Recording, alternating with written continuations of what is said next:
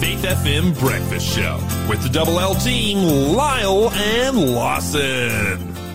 Welcome, everybody. You're listening on 87.6, 87.8 or 88 right across Australia, right across the Faith FM network, wherever you are. Positively Different Radio in the morning, and a special shout out this morning to all those listening in Forth, Tasmania on 87.8, Lake Cathy in New South Wales on 87.6, and Carnarvon, Western Australia on 88.0. You! Shout out Awesome. those places. Yes. Uh-huh. You going camping tomorrow? I am. That well, sounds cool. It's not like camping, it's like a camp. Like, we're staying in a location with like cabins and do activities and that kind of thing. Okay, so you're not going camping, you're going somewhere else. That's right. It's not camping. It's not even glamping, because glamping you bring your own stuff. This is like a camp, basically. But yeah, it's a camp for my church. We're all getting together with a bunch of people and staying up in a place called Tali and hanging out and doing activities and reading the Bible. And I am super duper looking forward to it. Like, that sounds amazing. It's like one of the highlights of our year, the church camp. We invite people from all over the place, from all different backgrounds, and they come along and we spend time together. And so, yeah, praise God. Really, really looking forward to it. What are you doing this weekend, Lyle? Oh, working on the house. Oh, just getting it done. Yes. That's Big weekend awesome. coming up. What are you trying to do? Lots of plastering. Oh, Lots of sanding, lots of dust. yikes. I'm sorry, man. I think, can I come to your church camp? Yeah, just cut. I Skip. think I Let might. producer Shell do the maintenance. You're listening to the Breakfast Show podcast on Faith FM. Positively different. We're about to have some more positively different news. Before we do, we're going to have our first clue for our quiz. Okay. Jesus told a story of a persistent friend who knocked on the door late at night to borrow something. What did he want to borrow? 0491 064 669 is the number to call or text. Again, this is a parable that Jesus was telling about this friend of this person who came late at night and they're knocking on the door trying to borrow something. What did he want to borrow? 0491 064 669. And our prizes for this week, which will be drawn out tomorrow, are Keywords of the Christian Faith, I Have a Future, and He Comes by Reinder Bruinsma. Amazing, awesome books that you can get your hands on. But again, that question was, Jesus told a story of a persistent friend who knocked on the door late at night to borrow something. What did he want to borrow? 0491 064 669. All right, let's have some positively different news this morning. Lawson, what have you got for us? Lyle, I have positively different news in the area of youth crime, which is something that we rarely get positive news about. It just seems like it's not going well. But a statistic has just come out. This is from the United States, that since 1994, this was, a consummation of all of this different research that has been done from 1994 to 2020. Youth crimes, so crimes committed by people under the age of 18, have fallen 78%. Wow. Yeah. That 78%. 78%. That is amazing. It's incredible. Now, crime in other age demographics have very much held steady or increased. But youth crime is dropping through the floor. Dramatically. That is so good. That's one of the best positively different news stories we've had here on this show. Oh, man, it's incredible. Like, this data comes from the FBI, and they just release, all the different ways in which this dropped. Even in 2020, which was a pretty remarkable year for people getting arrested. This statistic includes 2020 as well in the United States. So what's the drop? Yeah, go ahead. So we see a 78% since 1944, but even 1994, but even from 2019 to 2020, there was a 38% drop in youth crime between just those 2 years. Yes. So, which is, again, remarkable. I wonder whether it's. I'm wondering what the driving force behind this is, and I'm going to theorize here for a second, and then you can tell me whether I'm right or wrong, or maybe your story doesn't have the details in it. I don't know, but I'm wondering whether it is that young people are so much more tech savvy, and they are they have such a greater understanding of how much less privacy than they ever had before, and so it becomes a deterrent because it's like so much more easily caught. I would say it's this, and this is something that the article gets at. A substantially more amount of help and rehabilitation goes towards the youth than those in other age demographics. I think in the jail system, there is certain levels of support and help that goes. Yes. But particularly for people under the age of 17 and under, They work hard to rehabilitate them That's because right. they are still so much more moldable at that age. That's right. And I feel as though, and this is something that the article gets at as well, basically just saying that since 1994, there has been lots of work done to reform juvenile detention, where instead of doling out large sentences to these young people that would typically you'd get if you're an adult, they forego those instead to rehabilitate them. And this is something that I've come across with a number of people who run rehabilitation programs, and they just tell me straight out, if they are under the age of 20, we can work with them. If they are over the age of 25, we don't even try because it's just too hard. And the numbers are just so ridiculously low of success that there's like, no, we focus on the area in which we can actually make a difference.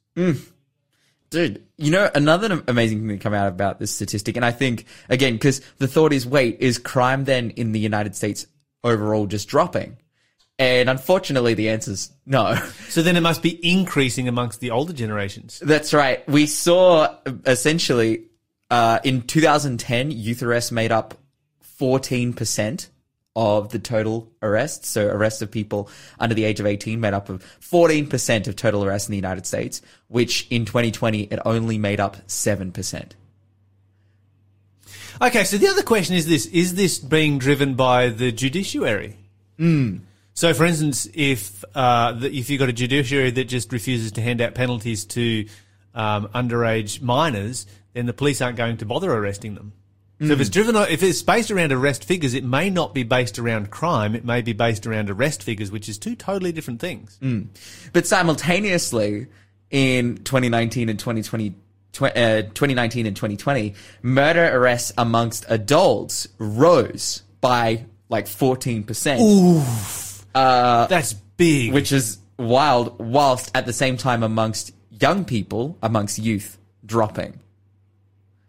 That's interesting because when it comes to murder, that's something right. you will get arrested for. That's right. We're not talking about something trivial here. No, not at all. This is a crime that is arrestable no matter what age. Yes. And they will track it down and they will find you and they will throw you in jail. That's right. And so I think what we can see here is, the United States is in a bad way in terms of, as we said, adults, and crime is definitely persisting there.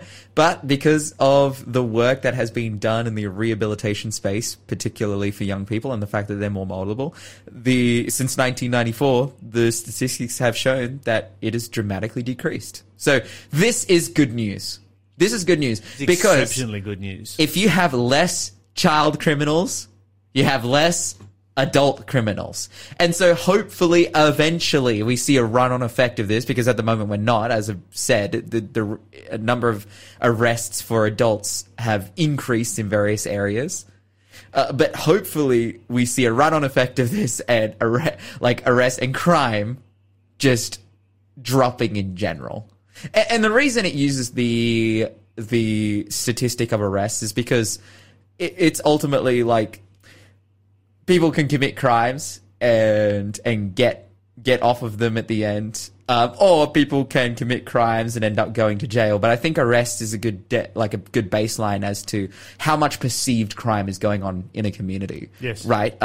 Because the figure of people actually being prosecuted can be a lot different. But it's like, how much are the police responding to complaints and calls and having to get out there, and how much, are they responding to crime? And it just shows that, amongst the youth, it's happening less and less and less. In fact, 78% less. That is really wild.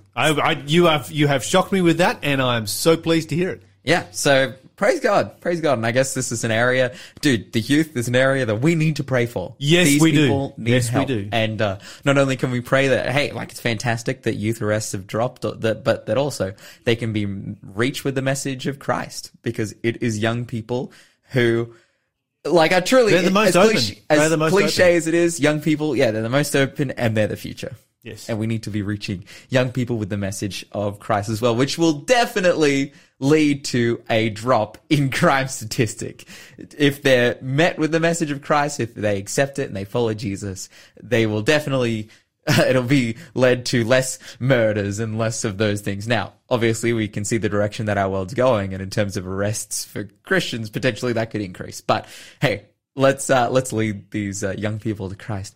Oh, I only have a minute left. I wanted to talk about another story I have here that's actually about some architecture, I could say, that's being brought back to the surface, brought back to the light, and being used around the world in the area of cooling.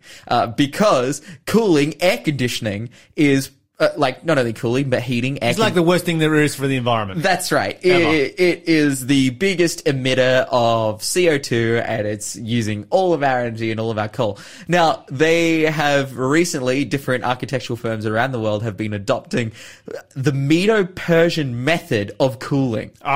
Which is super cool. They put up this big tower. Wind blows into it. It catches all the dust from the wind, but then because of the density of the air, cold air being more dense than warm air, it shoots the air down, the cold air down, the breeze down into the house and around the house, and it cools down the house. So a number of firms around the world are adopting this technology to use it. It was used in Medo-Persian palaces back in the day. Yeah, that's right. I thought this was so cool. You're listening to the Breakfast Show podcast on Faith FM. Positively different. We're about to have some more serious news here this morning. Before we do, though, we've got another question for our quiz. Let's see if we can answer this one. The Son of Man in John's Revelation vision had feet like bronze that seemed to glow as if in what? So 0491 064 669 is the number to call or text.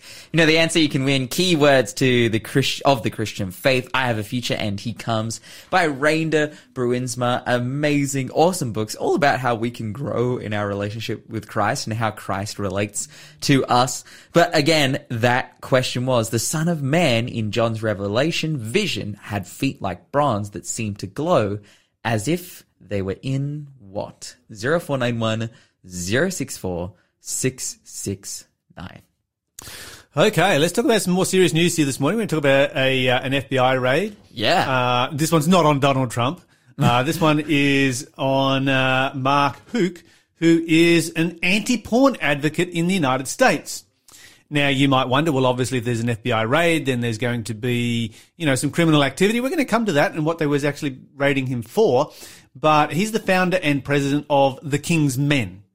Promotes healing for victims of pornography and advocates and promotes Christian virtues amongst men in the United States and in Europe. He's also a pro-life author and a father of 7. Oh, wow. Okay, so yeah, he's out there going for it. He's getting it done. One of the things that he does as a volunteer kind of thing once a week is he provides free sidewalk counselling, and this is for people who are considering having abortions. And so, that's part of his pro-life advocacy and so forth.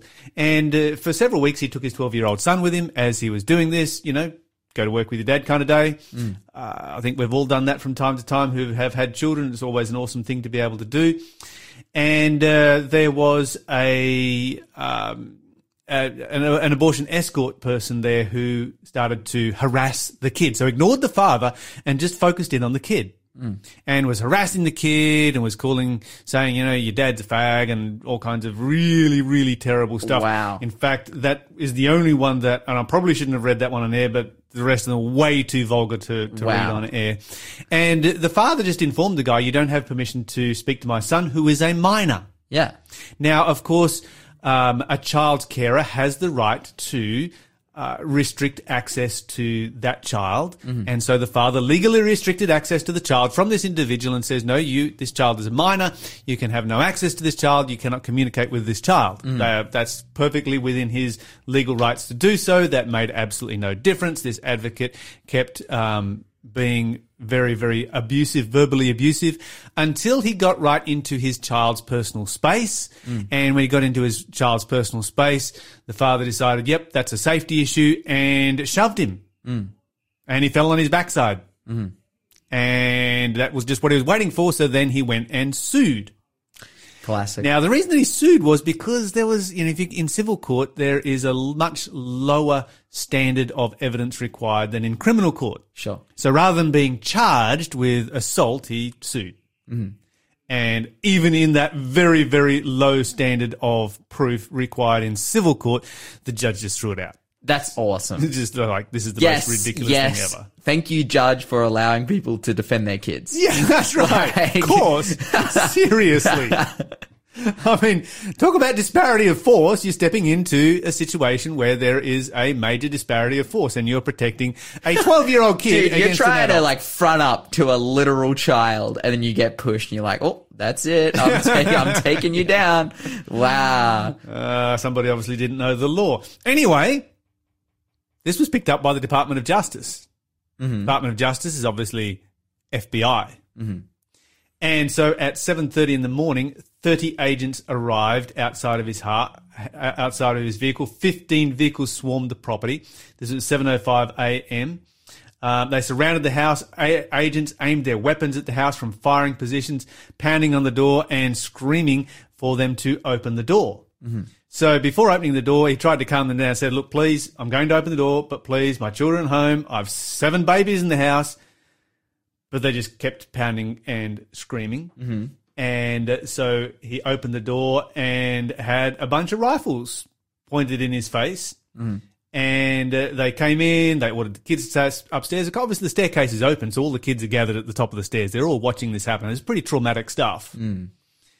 And they asked, are you going to arrest me? And they're like, yes. And they're like, do you have an arrest warrant? And they're like, no, we don't care. We're going to arrest you anyway. They arrested him anyway. And of course, they ended up with nothing to charge him with because it had already been thrown out of court.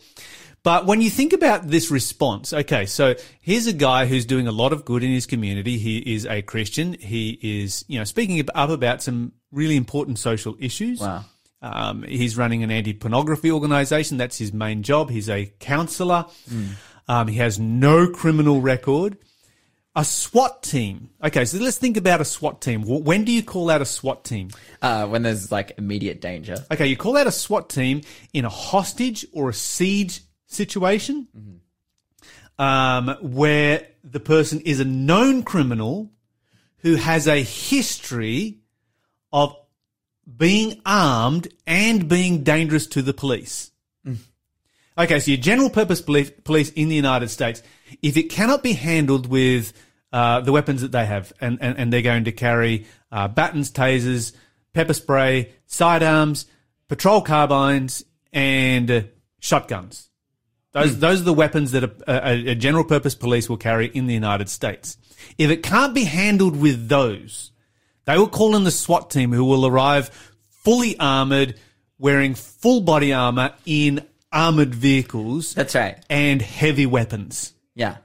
Okay? And this is against somebody who might be, barricaded himself in the house and they know that, he's got a big long rap sheet and he's been violent before, and there is absolute potential that he's going to commit, really serious violence that cannot be handled by your general purpose police. That's right. The first responders to a burglary is a patrol cruiser. That's right.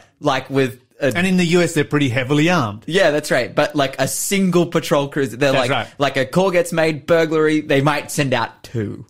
Yes. And then if they arrive on the scene and they assess it to be like armed robbery, then they'll send the SWAT. Well, they will only send the SWAT in if they are able to contain it, because if the guy, makes a run for it, they're obviously going to chase him down with those patrol cruisers. That's right. They will only send the SWAT team in if he barricades himself inside the house. Yeah, they'll back off, contain the situation. They won't leave. They want to let him to escape, but they all back off and wait until the SWAT arrives. That's what SWAT is for. Yeah.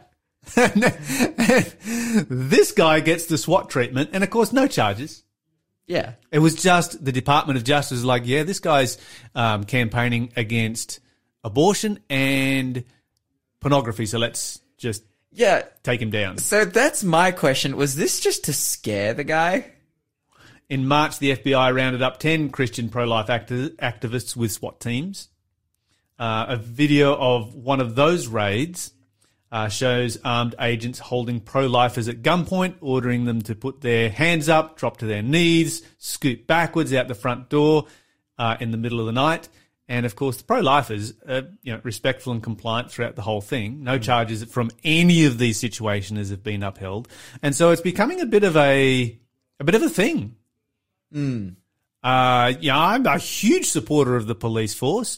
And I think Yeah, Lyle bleeds blue.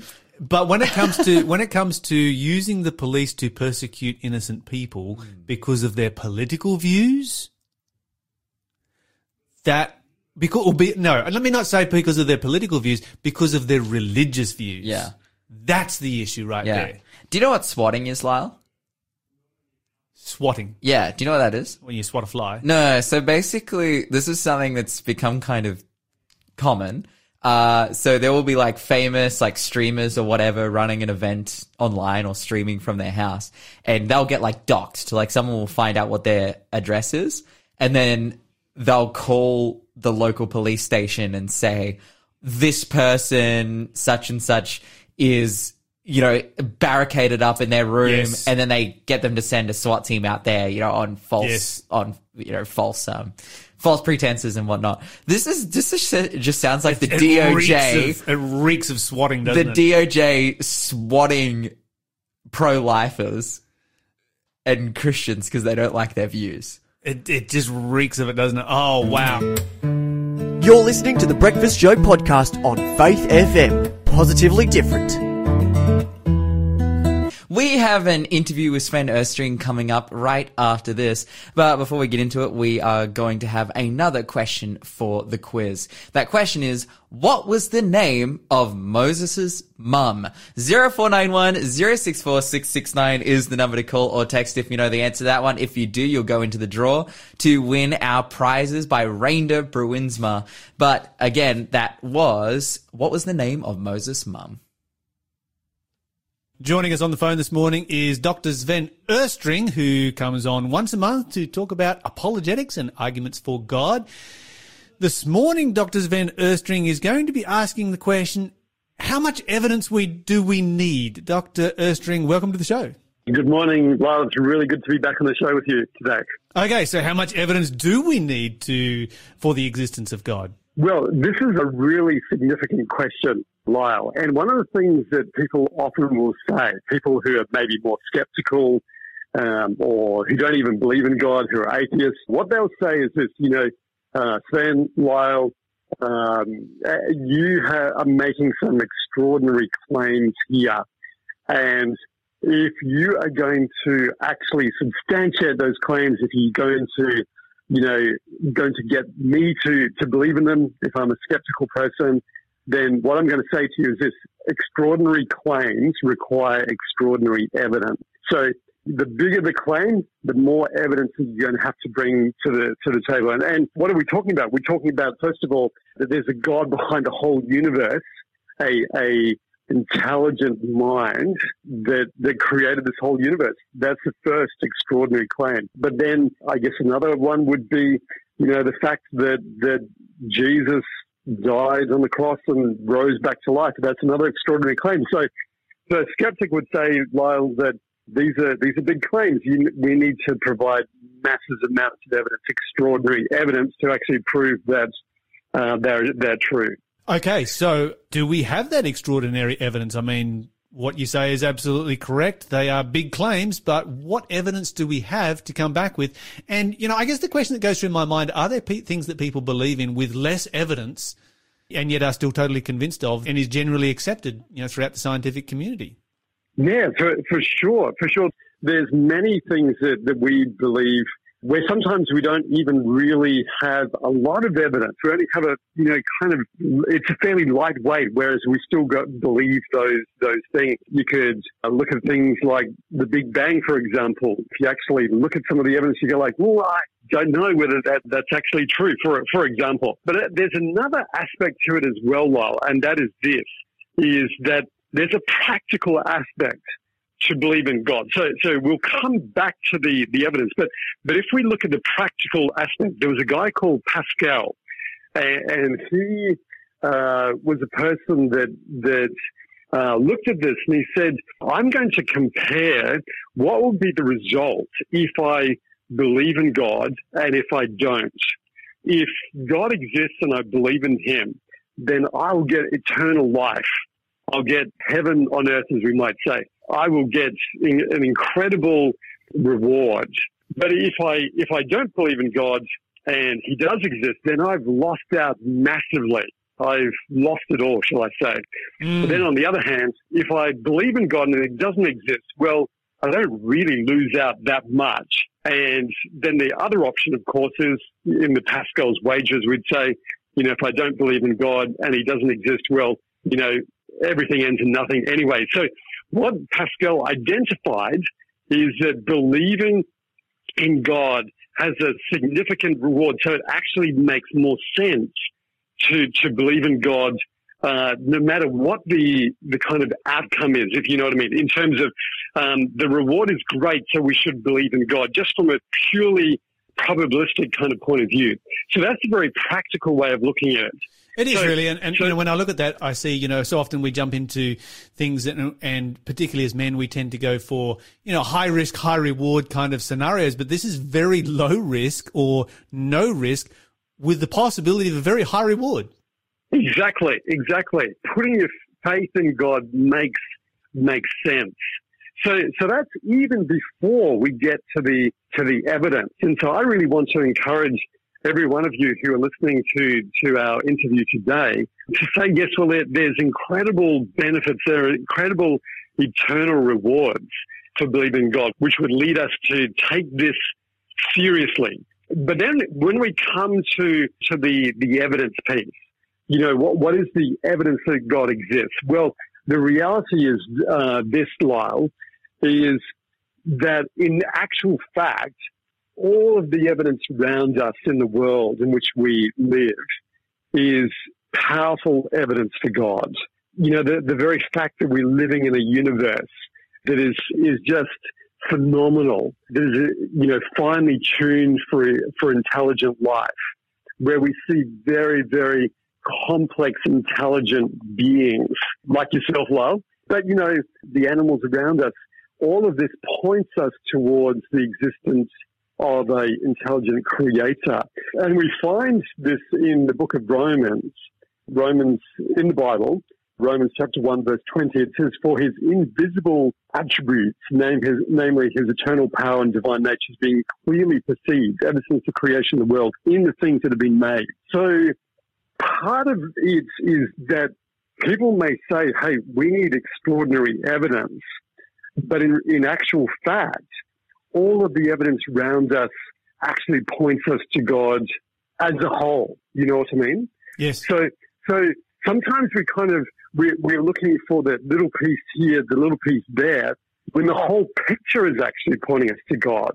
Our whole world is pointing us towards an intelligent creator. And so often it's not necessary that the evidence is lacking, but whether we are open and have the discernment to be able to see the evidence for what it is.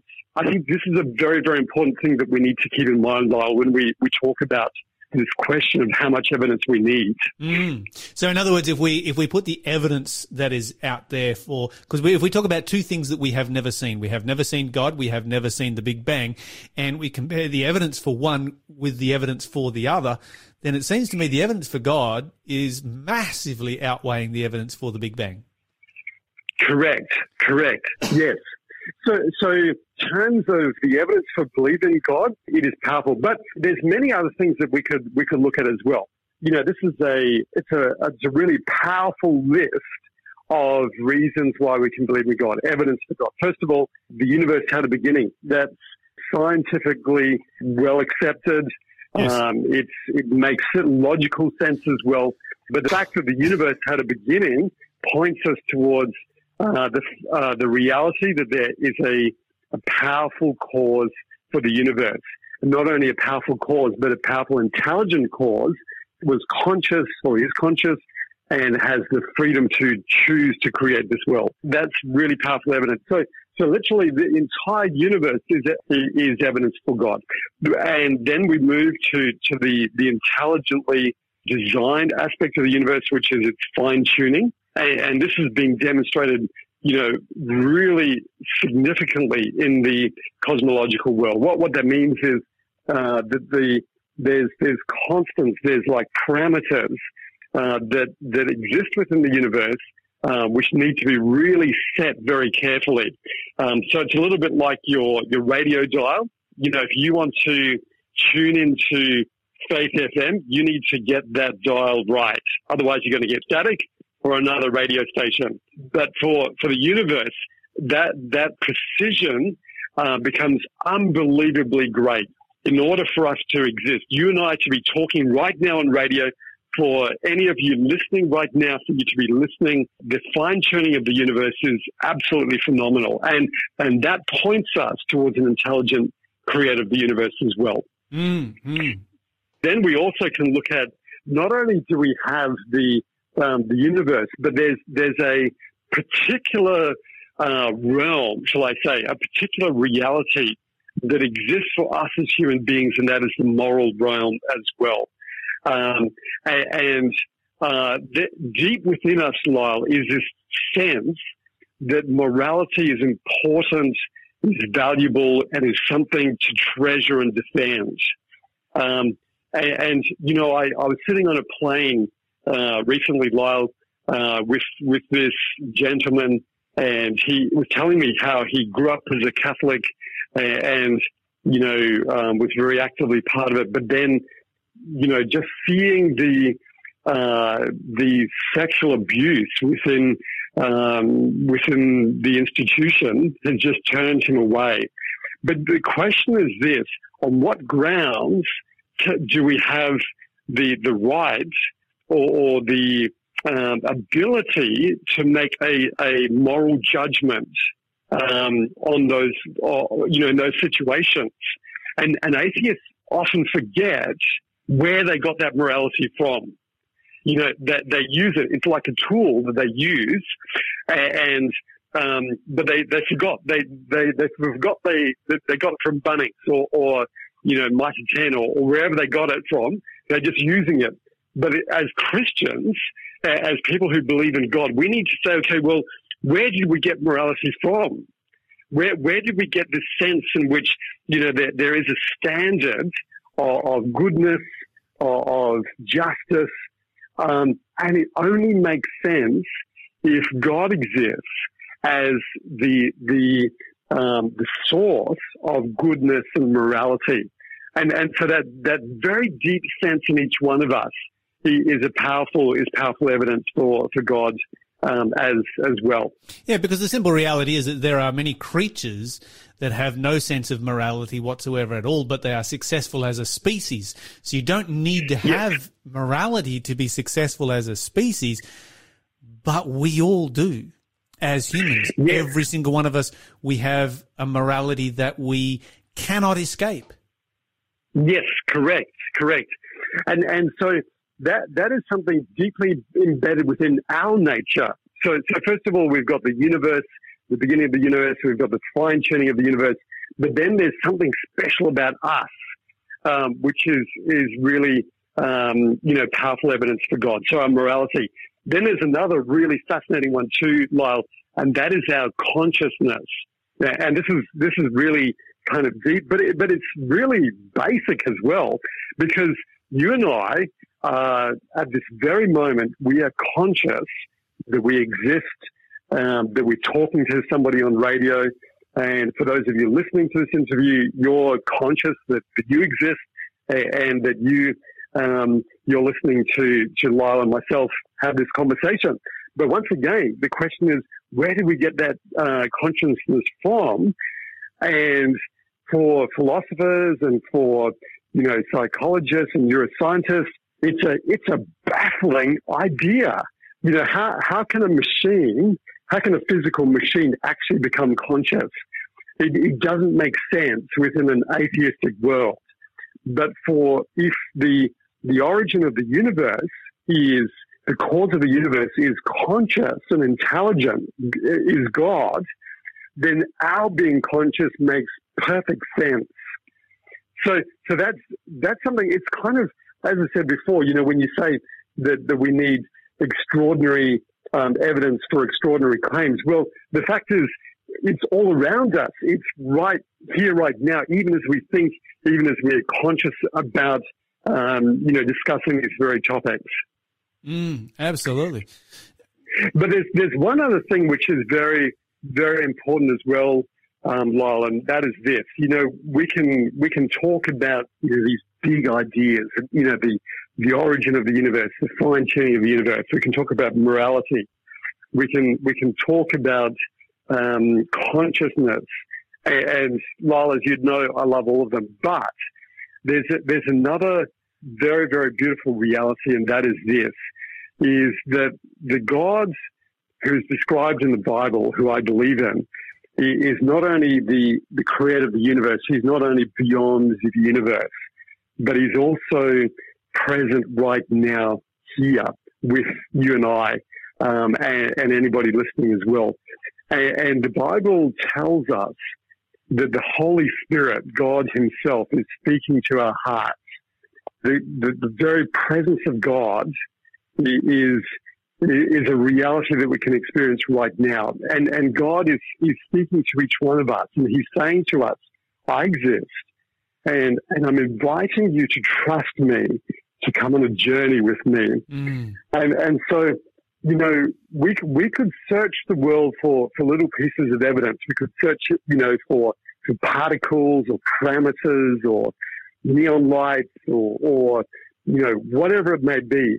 But it is important to remember that God is actually speaking to us right now. And Lyle, the question is, how are you and I, how is anybody who's listening to us right now, how are you responding to God's voice speaking to you right now? Because God is present, he's real. And just like I can acknowledge that you exist because I'm talking with you, Lyle, I can also respond to the Holy Spirit.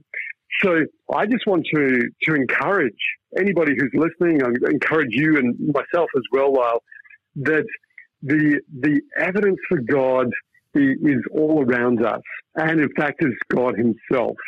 And when we respond to God, we have an abundant life. We have an amazing life, and I just really want to encourage us. Let's respond to what God is sharing with us, what God is saying to us right now. Let's not kind of hold God at arm's length and just say, I need more evidence. Let's respond to God and what he's saying to us right now, Lyle. Absolutely. Dr. Sven Östring, thank you so much for sharing with us this morning. And certainly let's respond to God, because it's as we experience God for ourselves, we have the greatest evidence for God. Thanks for being a part of the Faith FM family. Join our community on Facebook or get in touch at 1-800-FAITH-FM.